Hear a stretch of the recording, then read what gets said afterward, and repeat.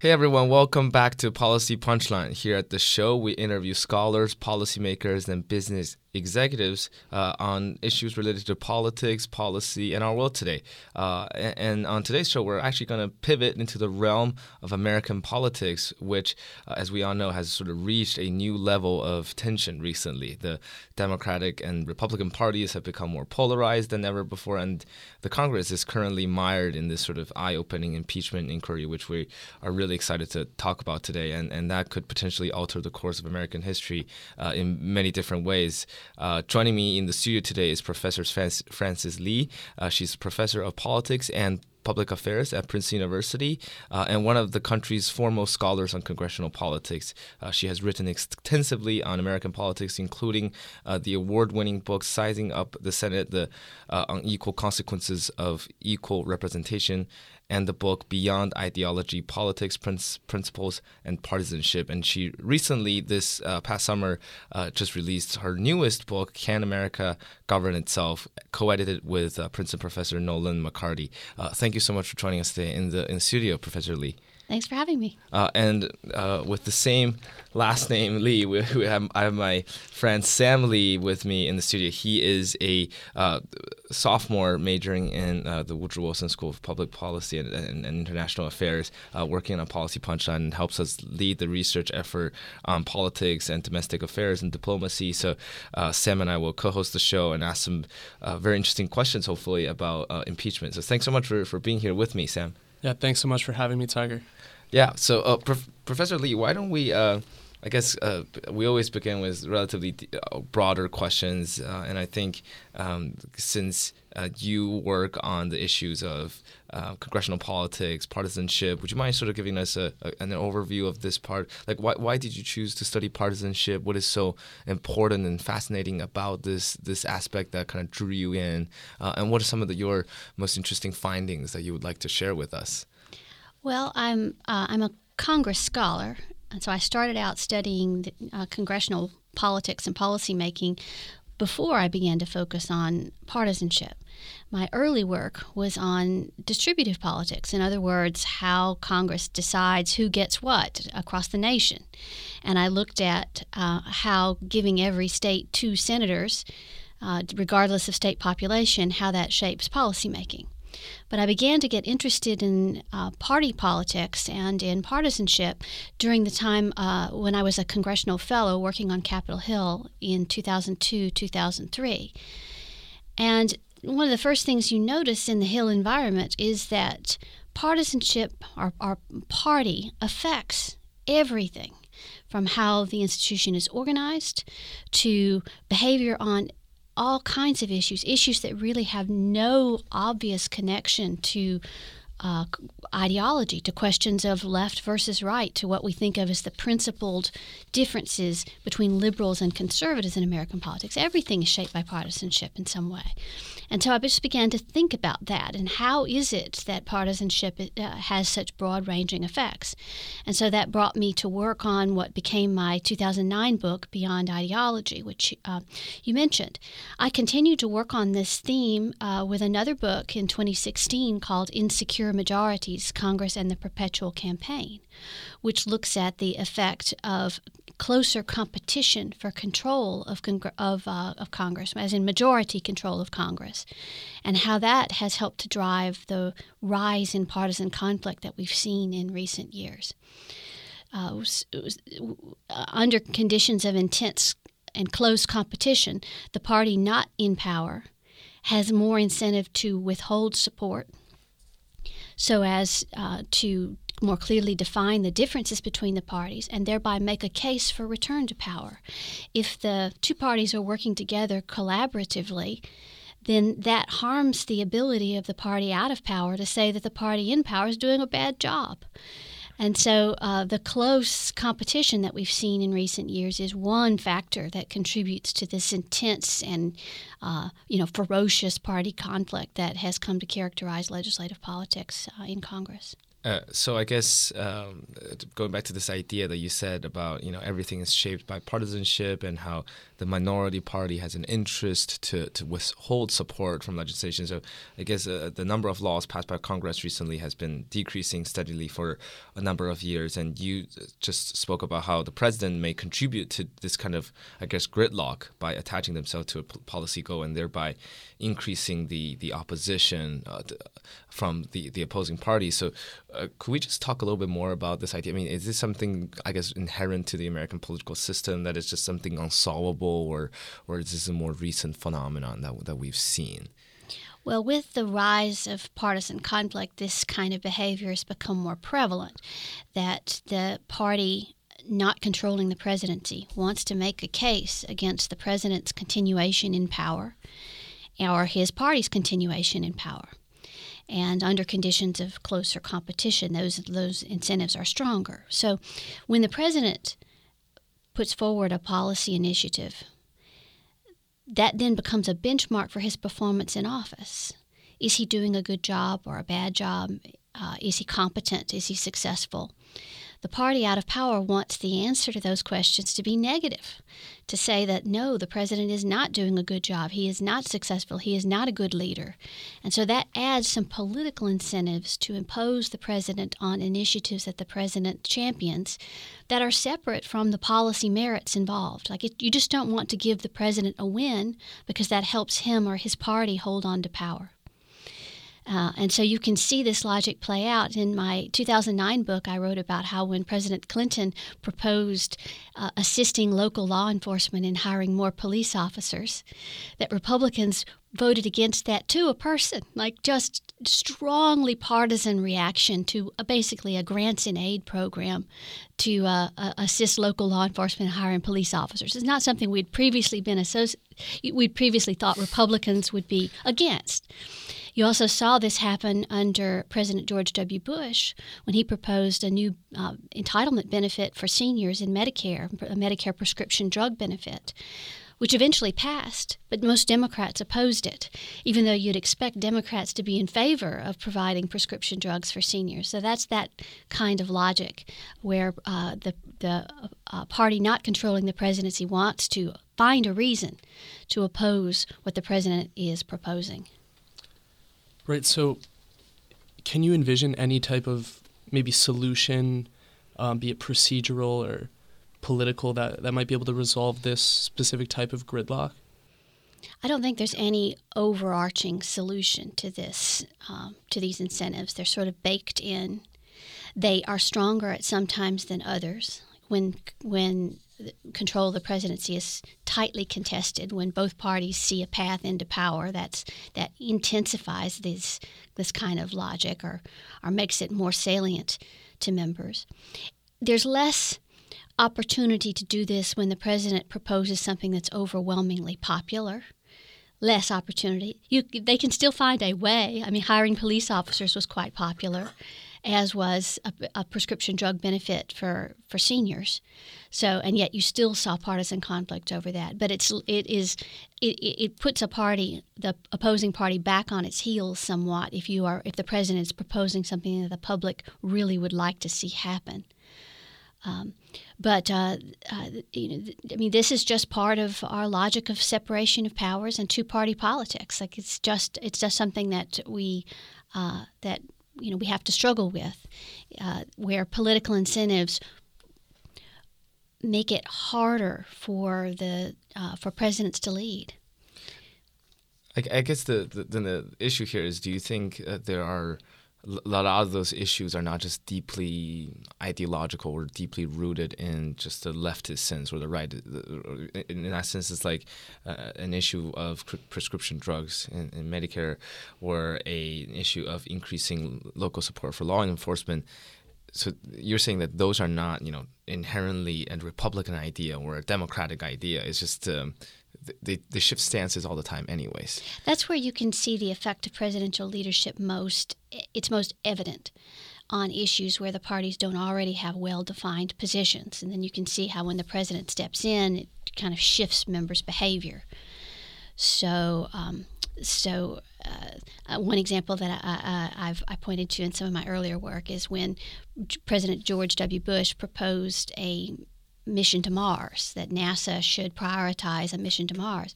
Suddenly, you began to see Democrats coming out against that as, this is a waste of money. This is not a good proposal. That we shouldn't make this a priority. Previously, Democrats didn't have a position on a mission to Mars. This was not something that they, that there was a party line stance on, but you began to see one start to develop in response to presidential leadership. But it also, I would say that Medicare prescription drugs, that's an example of a left versus right issue. But in this case, the Republican president was proposing an expansion of an entitlement benefit. So he was taking the more left-leaning position. The status quo was that Medicare did not cover any outpatient prescription drug benefits. The president was proposing a policy that would lead to the federal government subsidizing those benefits for seniors. And when the president proposed it, Democrats shifted against it, even though you would have expected them to otherwise be in favor of a program like that. Whereas for, I guess, deeply ideological sort of issues that are already more ingrained to party histories, like abortion, things like that, that is something we probably don't see as much shifting ground. Yes, you couldn't see it. Presidents can't intensify partisanship where it's already highly intense. So, right. So if President Trump were to, propose a policy that would restrict aid to family planning family planning benefits in foreign assistance. Well, Republicans have a long-standing position against family planning assistance in foreign aid, so you couldn't see, the president is not in a position to have any effect on partisanship there because it's already highly partisan. Right, so do you think maybe part of this issue stems directly from the fact that we have a presidential rather than a parliamentarian system in which we directly elect the president who then chooses his cabinet? Do you think that this system itself might be a problem going forward for, what is an increasingly diverse and polarized America? Like, have you maybe entertained the scenario of America possibly having a parliamentary system like Canada, like the UK? Or any other alternative system that might resolve this kind of two-party dynamic or, that you're currently talking about? Well, in a parliamentary system without separation of powers, you would expect the president's part or the prime minister's opposition to oppose. The government governs and the opposition opposes. That is the role of the parties in a parliamentary system. So the opposition party acting in opposition does not have the capacity to block the party in power in a parliamentary system. In our system, the president's opposition often has the capacity to block. The president's opposition often has the ability to do that under conditions of unified government because of the Senate filibuster. So our system requires a high level of bipartisanship to function, but partisan incentives cut against this required level of bipartisanship to work. So you're right to ask about whether a parliamentary system might be a solution. The whole idea behind a parliamentary system is that you should empower the party that has a majority to truly govern. Our system does not work that way. I guess one of the claims, please correct me if I'm wrong, that I think you've made in the past is that those sort of seemingly divisive social issues are not actually what drives partisanship, rather that this phenomenon is actually mostly caused by economic concerns as well as the drive to preserve partisan power. So do you think this still kind of holds true today when social issues such as abortion are sort of often cited as a reason for voters in a swing state to swing in one direction or not, whether it's voting for President Trump or, because he could appoint a pro-life judge, things like that. So would love to hear your thoughts on that front. Yeah. Well, what you're pointing to is work in my book, Beyond Ideology, that shows that the rise of partisan conflict in Congress does not stem from social issues. Social issues, what I show in the book, have not become a larger share of the votes that of the roll call agenda that members of Congress take vote on. And in fact, social issues have historically exhibited less party unity for both Republicans and Democrats, but especially for Democrats, than economic issues. That economic issues are still the major line of cleavage between Republicans and Democrats in the Congress. Now, what you're pointing to in your question is the extent to which social issues inform or explain partisanship in the electorate. And I think they are much more important for how voters think about why they are a Republican or why they are a Democrat. But if you want to understand party conflict in Congress, it's mostly about economic issues. And social issues are not becoming a larger share of the congressional agenda, and nor are those issues as partisan in members' behavior as economic issues. If in other words, if social issues became a larger share of the congressional agenda, party polarization in Congress would decline rather than increase. Oh, really? I never thought about it that way. I mean, I think especially when it comes to social issues like whether like an issue like abortion that has been long-standing, the sort of long debate, or a more recent phenomena about, politically correctness, all that stuff. It seems to be highly polarizing topics. Yes, they are. But I guess what you're saying is that that's not really what's driving the agenda behind the door, but it's just kind of what we saw on Twitter. Right. It's not what explains the rise of partisan conflict in Congress. That's not what it's been about. What about this thing about cohesion? This is because I guess the 115th Congress, which refers to this period from January 2017 to 2019, which included the final weeks of Obama's presidency and those first 2 years of President Trump's. And I think part of your thesis on this past the 115th Congress is that its modest level of legislative achievement reflects a majority party that is much less internally unified on policy than its roll call cohesion would suggest. And I guess a big part of your research also talks about the sort of centralization of political parties and parties growing more cohesive. So I would love to hear you talking about those points as well. So if you look to the first 2 years of the Trump presidency, those were years where Republicans enjoyed unified party control. So an interesting question is, given that the parties exhibit such high levels of cohesion in roll call voting, above 95%, like 97% on issues that divide a majority of Republicans from a majority of Democrats, 97% of Republicans vote with the Republican position. So then the question would be, why didn't they do more legislatively? Why didn't they make more policy change? They had unified control. They had high level of party cohesion. Well, so I took a look at that in some work and in a paper that you read.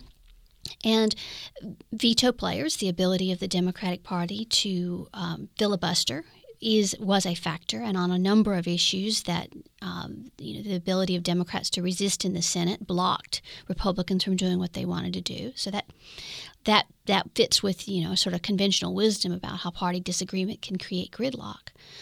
But we also found I worked with a co-author on this project with Jim Curry. This is part of a book that we have coming out next year. What we found is that the Republican Party couldn't get on the same page on some very important issues for the party.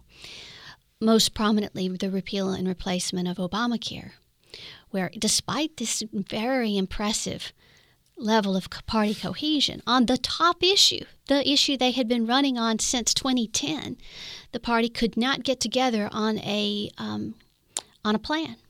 They had a lot of different ideas about what they wanted to see, and they devoted 9 months of the Congress to that effort, and it all came apart.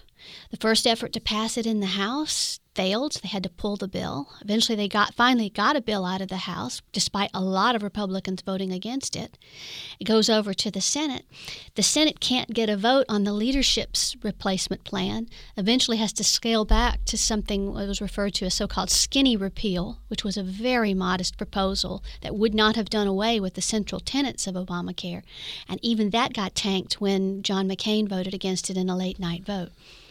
So I think, party cohesion scores can exaggerate the extent to which parties truly agree, because there's a tendency for the parties not to take votes on things unless they have already reached internal agreement behind the scenes. What was really unusual about the effort to repeal and replace Obamacare is that they put all their internal divisions on such public display. I think partly because the president was demanding to see action on that.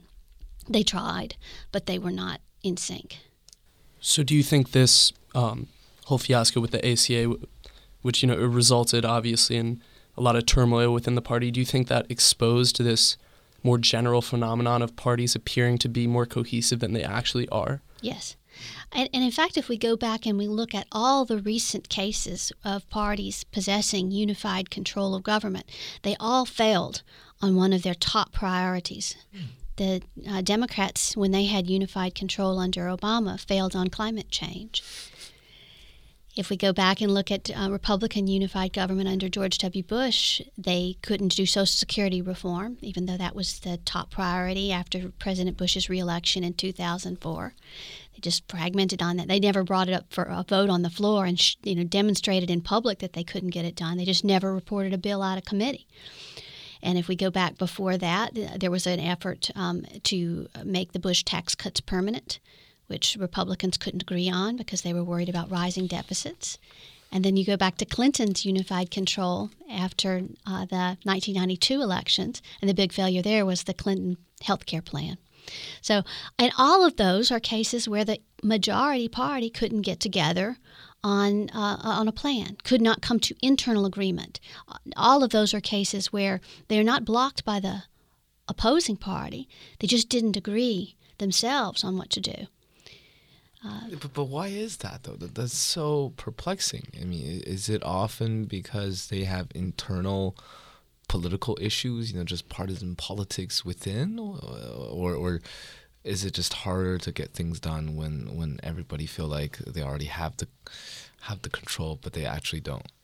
Well, I'd say there are a couple of key factors. One is that when you're really legislating, when you have unified control and you can actually pass something, this is not symbolic.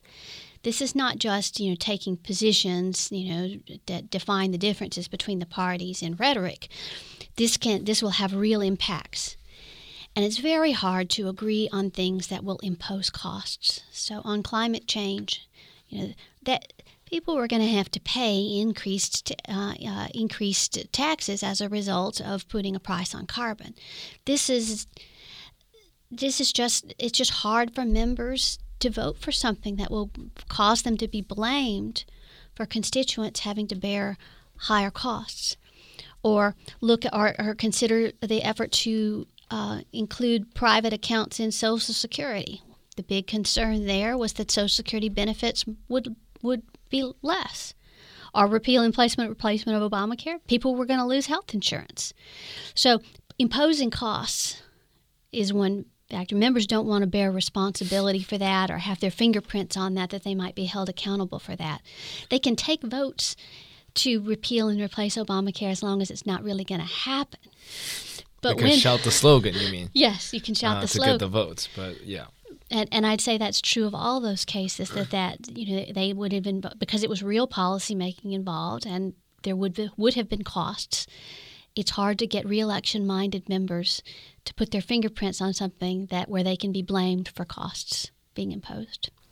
Well, these results, they seem to affirm this notion that the U.S. constitutional system is built to encourage gradual bipartisan change. And my question would be, what does this mean for policy goals that might require, say, radical measures to be effective, like climate change, for example? And more broadly, should we interpret these results as a sign of success of our system of checks and balances, or is it really more a failure on the side of legislators to deliver on these promises that they made to their voters? Well, the answer is that it's both of those things, that parties really do have a very difficult time delivering on their promises. They make a lot of promises to voters that they cannot carry through on. But the reason for that is because of the system of checks and balances, which does operate to force bipartisanship and compromise and more gradual change, though sometimes very massive change, but it still has to be bipartisan. That I don't think that those who want to see national action against climate change will be successful if they try to do it on party lines. Democrats had a terrible time trying to do climate change in 2009, 2010. Even when they had 60 votes in the Senate, they never got anywhere close to getting a Senate majority for it. Just a majority. They did not have it. Much less all Democrats in agreement, all 60. So I think it's unrealistic for climate change activists to expect the Democratic Party to be able to carry it because parties have a hard time imposing costs. But even setting that aside, the system places a lot of veto power in the minority party in Congress. And under those circumstances, it's just very unusual for legislation to pass on party line votes. There is very little legislation, even now in our highly polarized circumstances, very little legislation that passes on a party line vote, including the most important legislation. This is a very grim picture that I'm kind of getting, because I used to have this picture that, legislations don't get done because you don't have a clear majority in the Senate or things like that. When it's harder to get through filibuster or to get bipartisan support.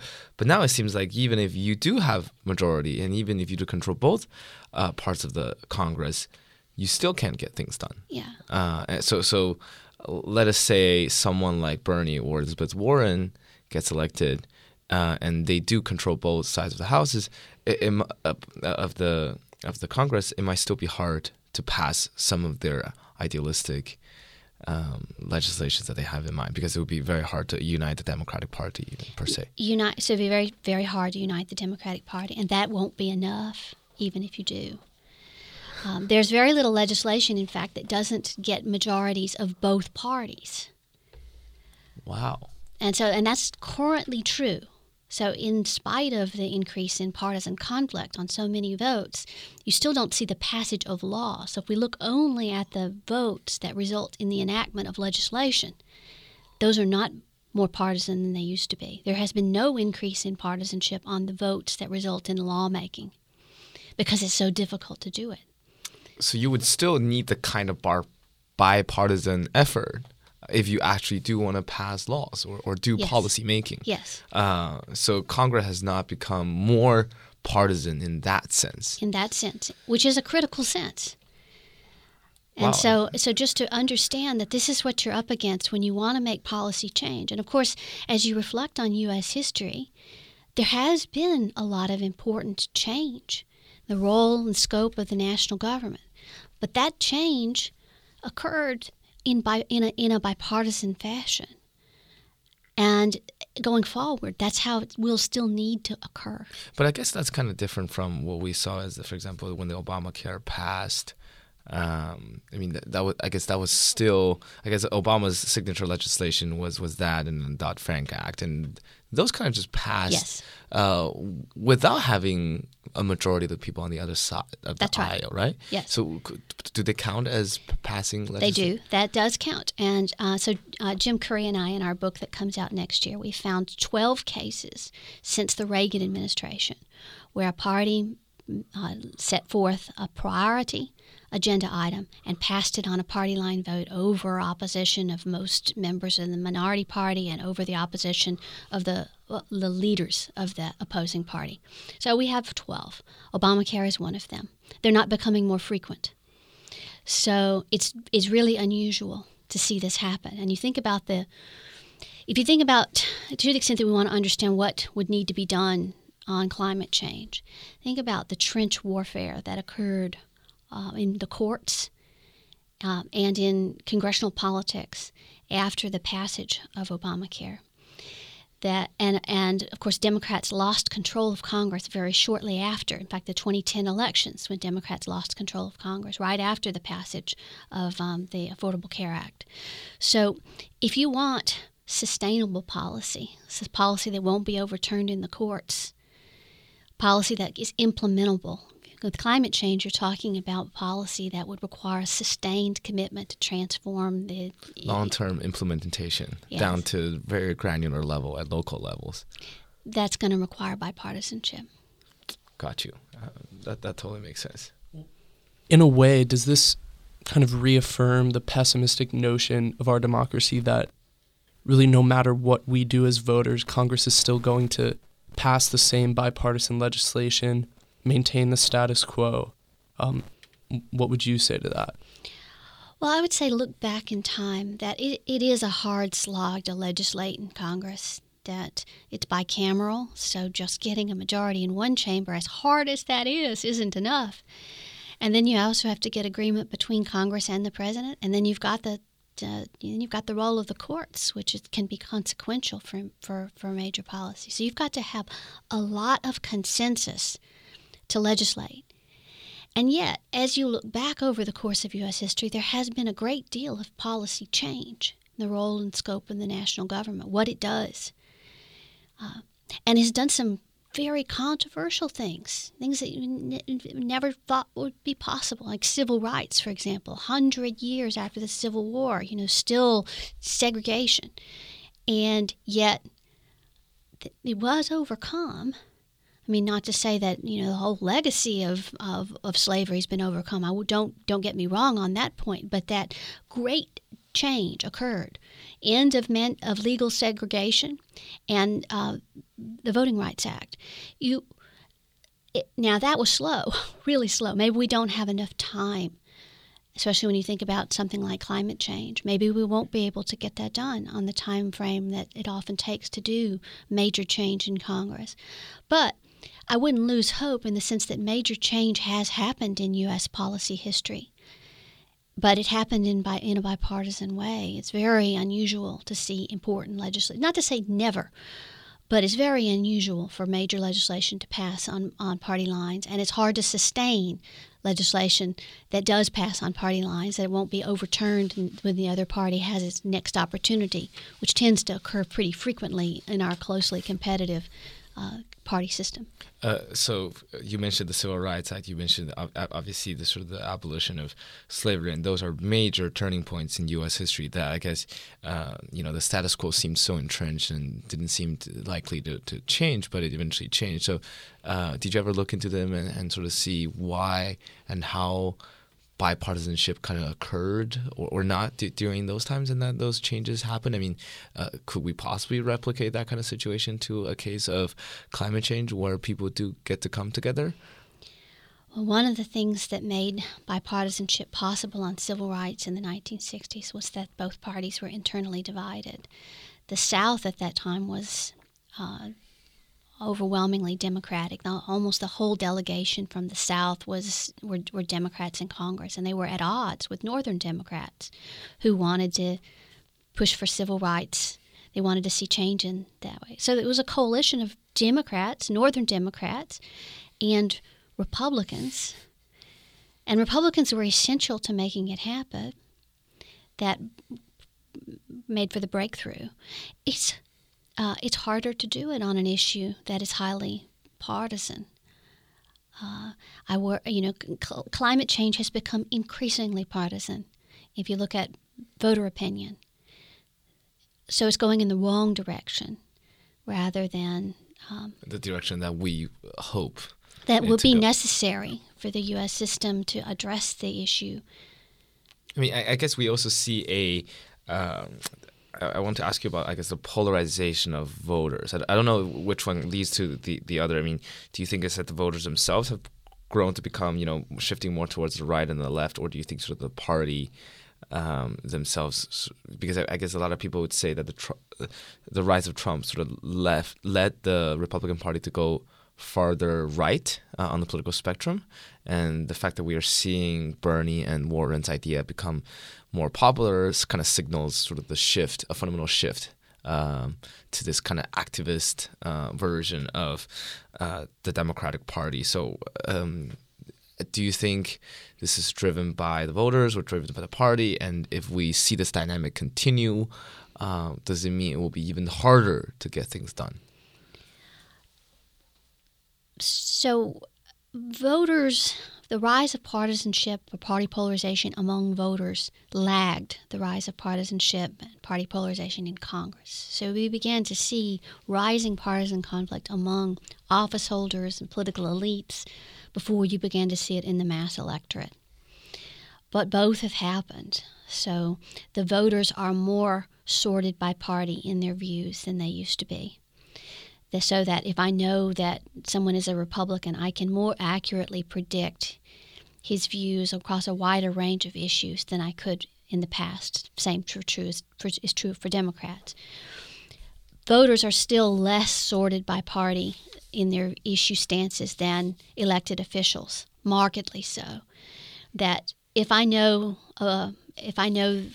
let's just say hypothetically, Tiger, if I know or I learn that you are pro-choice, I don't know, but I'm just saying, if I learn that, I would not be as accurate in predicting the rest of your political views on a lot of other issues as I would if you were a member of Congress and I learned that you were pro-choice. I could predict with a high degree of accuracy your position on lots of other issues. So, in other words, elected officials are more sorted by party and are more party polarized by a lot, an order of magnitude compared to voters.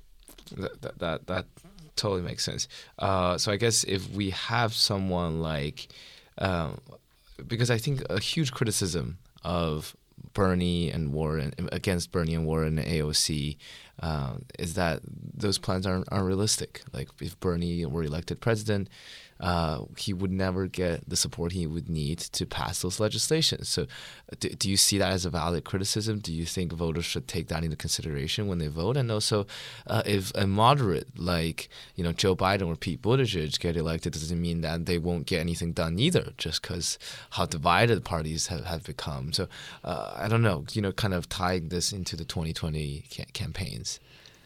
I am struck when I watch the debates and among the candidates for the Democratic nomination, the extent to which feasibility, the possibility of getting proposals through Congress doesn't get very much attention. I think that it reflects that primary electorates are not all that interested in those questions, are not all that engaged by those questions of feasibility. I think there's widespread belief that if you just push hard enough and you make powerful speeches on a subject that you can sway Congress and you can make things happen. There's a lot of naivete about what it takes to get things done. Got you. I mean, I don't mean to ask about your personal political sort of beliefs and choices at all, but I was also hoping to I guess, give me a little bit of clarity when it comes to making those kind of decisions. Is it justified for certain people to say I will vote or not vote against a certain candidate because I feel like the legislation that will eventually be proposed to Congress will be slightly more difficult or not? Because I guess based on what you were saying, it doesn't seem that Joe Biden would have a better chance when it comes to passing legislations than someone like Bernie, right? Or well, it's hard to say. It depends on their ability to work with Congress. So you can start out with some grand ideas, but if you're not prepared to do the bargaining and negotiation that are necessary, if you can't rally your party effectively and also attract support from the opposing party, then you won't be legislatively successful as a president. You have to be able to do those things. So what you should not expect is that the proposals that candidates run on will pass in some kind of direct form, so that the differences between, say, Bernie's Medicare for All plan and Elizabeth Warren's Medicare for All plan will be a good guide to the legislative outcomes that you would see from Congress. That's not going to happen. What it comes down to is your assessment then of which would be more effective, to start out with a proposal that is more bold, and then to work from there, and whether that could be successful in doing the things that are necessary, meaning holding your party together and winning support from the opposing party, or whether a leader with maybe less bold plans would be more successful. Neither is guaranteed of success. You could a president can put forward plans that are not particularly bold and still not be able to get any bipartisan support, like Clinton's plan that we talked about earlier to hire 100,000 cops on the street. Not a world-changing endeavor, and yet could not get bipartisan support for that. So there's no guarantees no matter what path you take. So I wouldn't I wouldn't say that the work that I've done on the persistence of bipartisanship in lawmaking gives us a guide to what kind of leader we should elect, whether it should be a bold leader or a more moderate leader. It has to be someone who can be effective at doing those things that are required, meaning holding your party together and winning bipartisan support. Who do you think can do that, if anyone? I think that's that's an optimistic note, because you're saying that it's less about choosing specific kind of you shouldn't vote for that person because he's too bold or she is too progressive, whatever, but rather it's about the actual candidate's ability to do those things. I think I take that as an optimistic note. Right, and I think the idea we've really been circling the whole interview is that bipartisanship is necessary for Congress, for the legislative branch to be productive. So I would ask you, are there any practical solutions that you might suggest that would maybe reduce partisanship, would reduce this growing polarization of our two major parties? If that becomes, I guess, necessary and helpful when it comes to passing legislations. I don't think there are structural reforms that will guarantee those kinds of outcomes. I think oftentimes bipartisan breakthroughs happen more when the parties can negotiate quietly. I think it's very hard for the reasons that we discussed earlier in this interview. When a president goes out and says, "For my agenda, we must do X, Y, and Z," well, that's just asking the president's opposition to say, "No, we're not going to do X, Y, and Z because I don't want you to be seen as a successful president." That oftentimes it works better if presidents are able to work more quietly on issues behind the scenes with the opposition, so that they can both say, "This is what we both want to do." You saw some of this on criminal justice reform under President Trump. It was a somewhat modest reform, but it was bipartisan, and that negotiation went on behind the scenes instead of bold proposals being traded back and forth in public between the president and Congress. So I think that's a strategic or tactical matter rather than a institutional reform.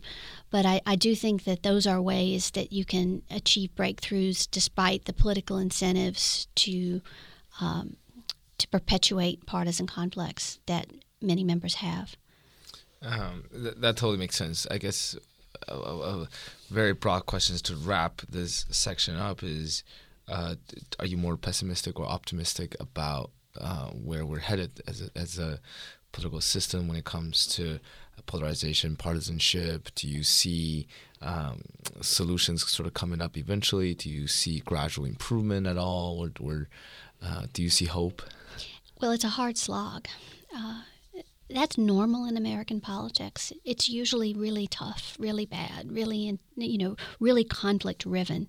You ask a historian to discuss any era in American politics, and it's always characterized by tough politics. Even eras that we think of as more bipartisan today, if you talk to someone who really has expertise in that era, they'd say, "Oh no, it was bad." But I think it's always hard. I mean, our system requires so much consensus that any level of conflict can block change. And yet, we have seen major change.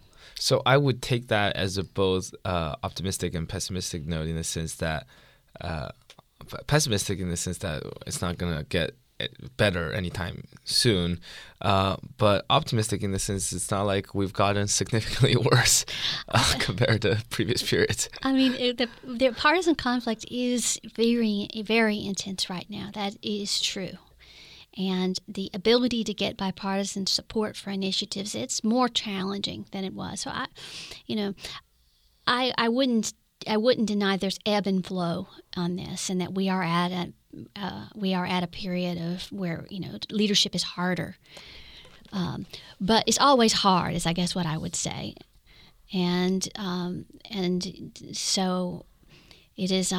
It's not going to. We're not going to see broad scale reductions in partisanship in the absence of some major external event, like an international crisis yeah. or something. There's been no trend away from intensifying partisanship in recent years. So I can't point to any positive signs on that where I can say, oh, well, it looks like, partisan ranks are fragmenting here and there, where, bipartisan breakthroughs seem more likely. I can't point to anything along those lines. And yet, bipartisanship is still how things get done when they get done. All the spending agreements, all budget policy has been bipartisan, including under President Trump. All the agreements that have funded the government, all of them, highly bipartisan. Not just a few. Passing by a few votes. No. So it still happens. There is a problem with media coverage where the news media do play up partisan conflict because it's exciting, and so it leads on the front pages. And so when there are bipartisan breakthroughs, which do happen, and in fact, how things keep running, it's less interesting, less attention. It's not on the front page of the newspapers. It'll be page A16. It's not going to, be the lead story on cable news. So people get a distorted idea. They think nothing is happening in Congress. Well, things are happening. And there is legislation happening, and the government's getting funded. It's usually, tough bargaining to make it happen, and it's not pleasant, and nobody's happy in the end. They all think, well, this is just the best we could do. But it does get done. And I think that glass is half empty part of the story doesn't get told as much as it should. Not to say that things are good, don't get me wrong, but just that there's a filter. And the news media tend to focus on stories of conflict and gridlock more than on stories of bipartisanship, collaboration, and legislative success. Yeah, I just remember when Senator Jeff Flake retired. Right after his retirement, he and his wife came over to Princeton, gave a talk, and it was an hour-long talk basically about how Washington, D.C. has grown to become more partisan. And, it used to be that all the senators and congressmen's children would go to the same school, and they would see each other at weekend barbecues and all that stuff. You would be able to call, the senator on the other side of the aisle's children by name, all that stuff. But now you don't see it happen anymore. I don't know. So I guess he kind of paints a pretty grim picture, and I guess he's part of the overall trend of dissatisfaction when it comes to people's thinking that Congress isn't getting anything done. But I do feel like there are moments of collaboration and things still moving through. So I guess based on your assessment, it's not like things are significantly worse. Well, what I would say is, you pointed to the decline in the number of laws enacted by Congress in recent years, and there has been a decline. But if you look at the number of pages of legislative text enacted by Congress in a Congress over a 2-year period, that hasn't come down at all. So there's more legislating in big omnibus form. So there's fewer individual bills, but the bills are much longer that become law. So things are getting done. Awesome. That is a more optimistic note than we expected. Before we end the interview, I want to spend some time talking about, I guess, some of the current events things, especially when it comes to the impeachment process right now. I don't know, Sam, do you want to just give us a quick rundown? I don't know, the Mueller investigation, or the what's going on in the past 2-3 weeks about the impeachment? Sure. Well, I think most of our listeners would have obviously seen a lot of news about the impeachment inquiry, which has been going on since the summer, and it's taken a new turn with Ambassador Sondland, who is the ambassador for the U.S. to the EU, who's come forward with this new evidence that Trump did in fact request a quid pro quo relationship with Ukraine in exchange for investigating the Bidens. And I think what we would kind of like to talk about is how our discussion on partisanship and polarization plays into what we see happening on this national stage in Congress. I guess especially, a lot of people, Policy Punchline is nonpartisan, so we're not really trying to criticize Trump or have a stance in that sense, but I guess we're really trying to get a sense of how much of the criticism against the right of saying, Trump is corrupt, the Republican Party is fundamentally flawed and problematic. That's part of the narrative, and another part of the narrative is saying, the Democrats are just as as evil and partisan, and they are politically motivated. They have ulterior incentives of dragging the president down. They're not really getting actual work done when it comes to the trade agreements, when it comes to healthcare and a bunch of other spending bills that could actually help the country grow. So I think there are narratives on both sides, and it's a bit hard for outsiders like Sam and I to tell which side of the narrative to listen to, because both sound pretty convincing, Well, it's certainly true that there were Democrats who wanted to impeach the president from the time he took office. Democrats in Congress, Democrats in the electorate who wanted to see that. But there was not a consensus in the Democratic Party in Congress on that question until after the news of this Ukraine scandal broke, until after the whistleblower, that brought on board the mainstream Democrats and the moderate Democrats, the national security-oriented Democrats, who wanted to then move forward, who demanded that they move forward. Pelosi could no longer resist that within the party. The evidence was sufficient to persuade Democrats, and support for impeachment in public opinion polls did surge by about 10 percentage points in reaction to this scandal.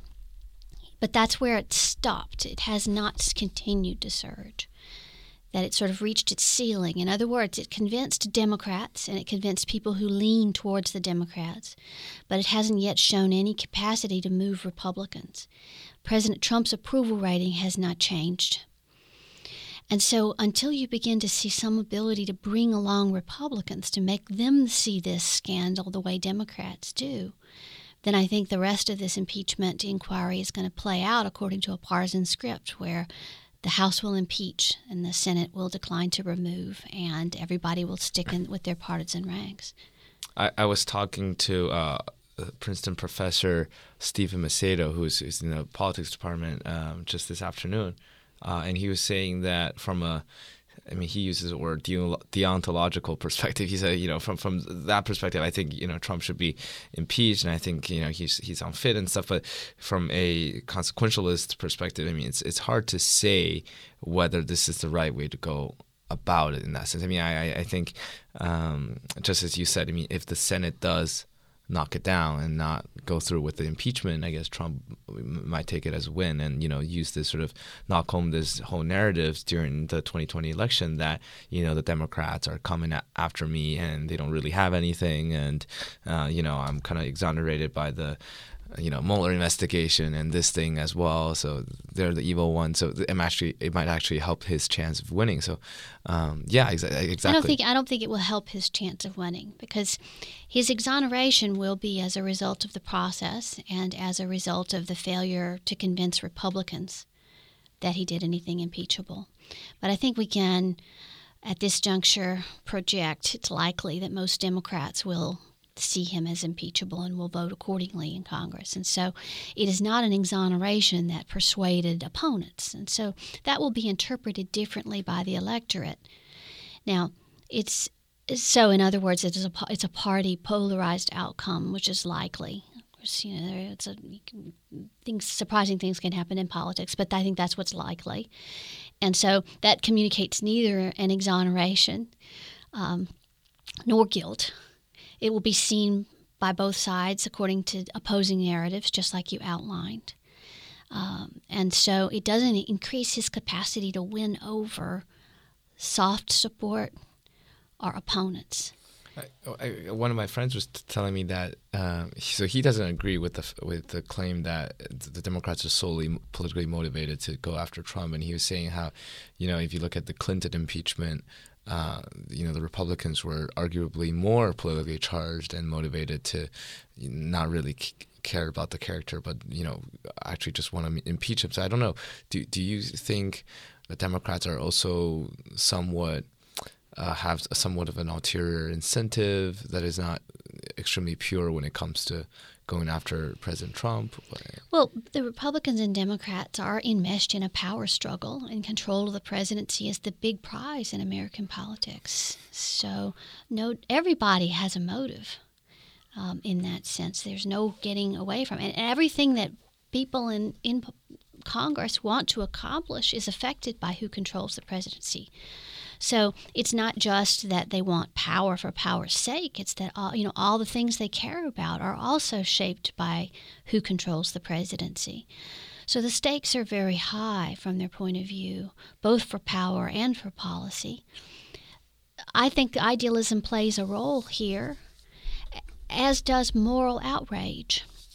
The problem is that it winds up being connected to your partisan interests, so that when Republicans view what happened in the Ukraine matter, they don't feel the sense of outrage about it that Democrats do.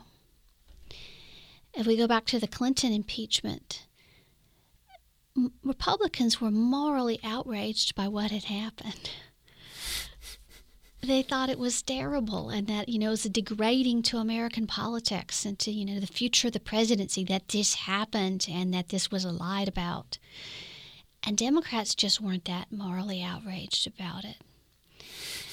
So in that sense, it's not like fundamentally different when it comes to the dynamic. The dynamic is similar. The emotional responses of politicians is similar. Now, it's not hard for us to draw distinctions between the issues at stake. We could say, that what Clinton was up to with Monica Lewinsky and then lying about it later was a personal matter, not a matter of policy, much less foreign policy. So we could draw distinctions, but what I'm struck by when I reflect on the two impeachments is how similar they are in their dynamics and and not just in behavior, but also in the level of emotion involved, and that in that sense the roles are just reversed between the parties. So in a sense, it's likely that by throughout Trump's presidency, by attacking him and by furthering this partisan, polarized environment, the Democrats have actually worsened their case for impeachment today. Would you say that? Yeah. I wouldn't say that. I think it's not having an effect on it. That it was highly partisan before, and it's still partisan. What they haven't been able to do is break through to any bipartisanship on the question.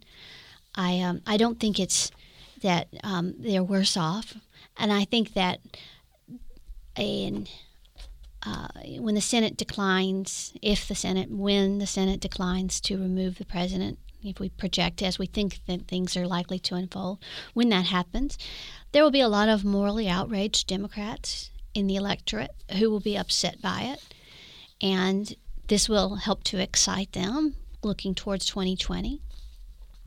So there'll be a backlash there. I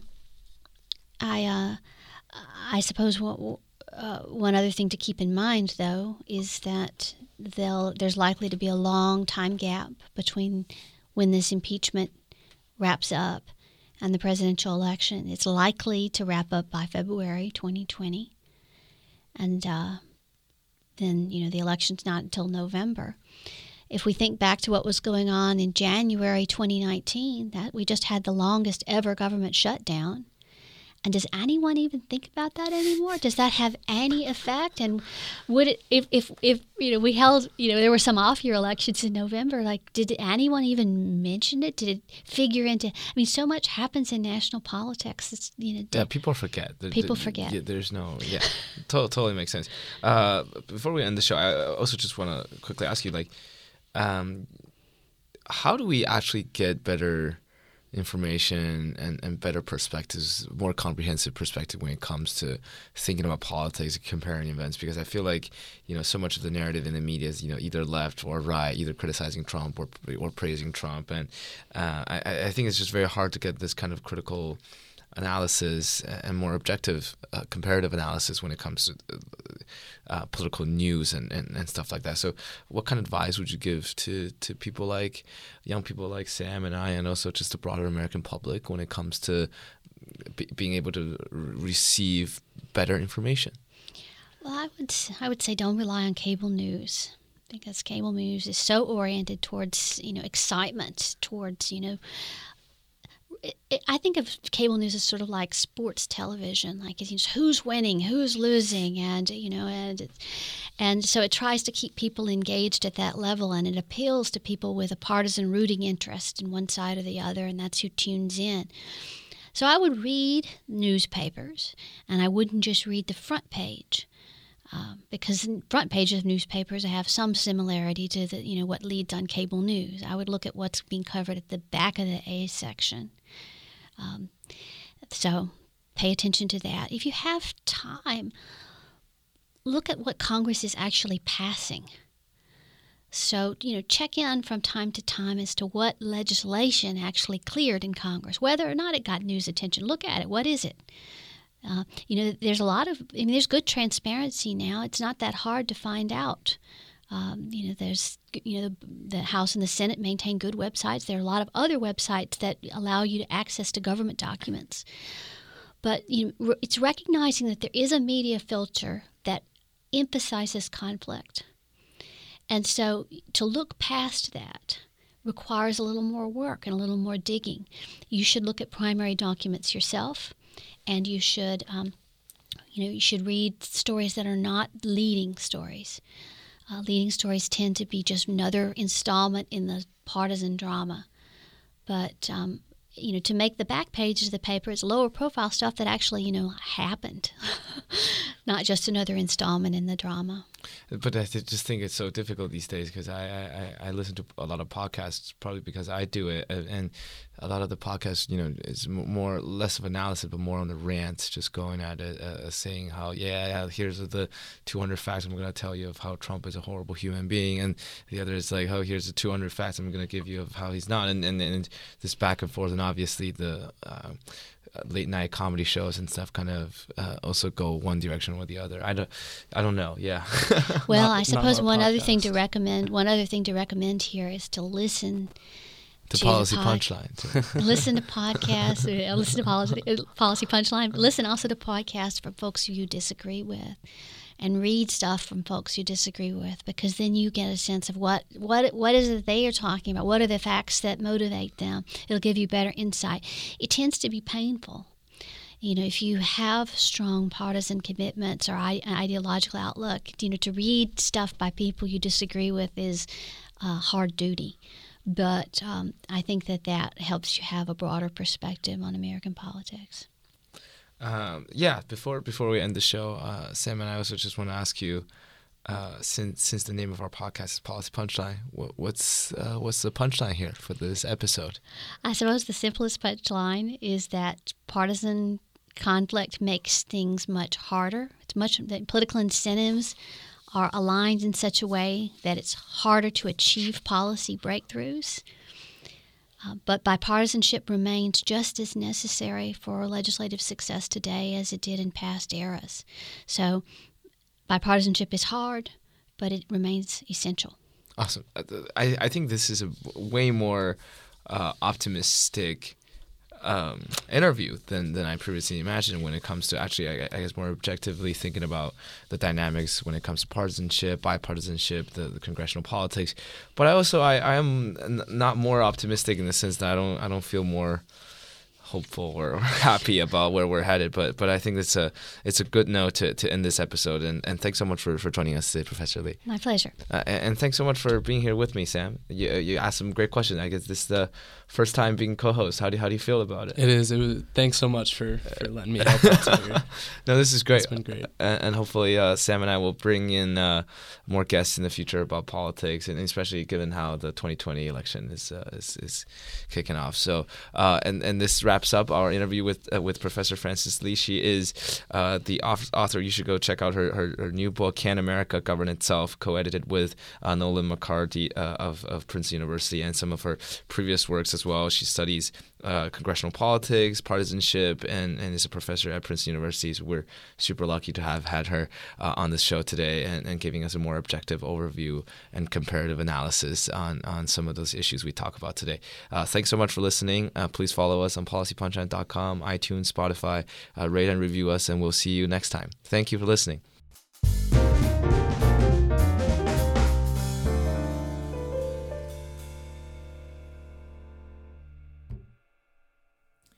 You've been listening to Policy Punchline, a podcast generously supported by the Julius Rabinowitz Center for Public Policy and Finance at Princeton University.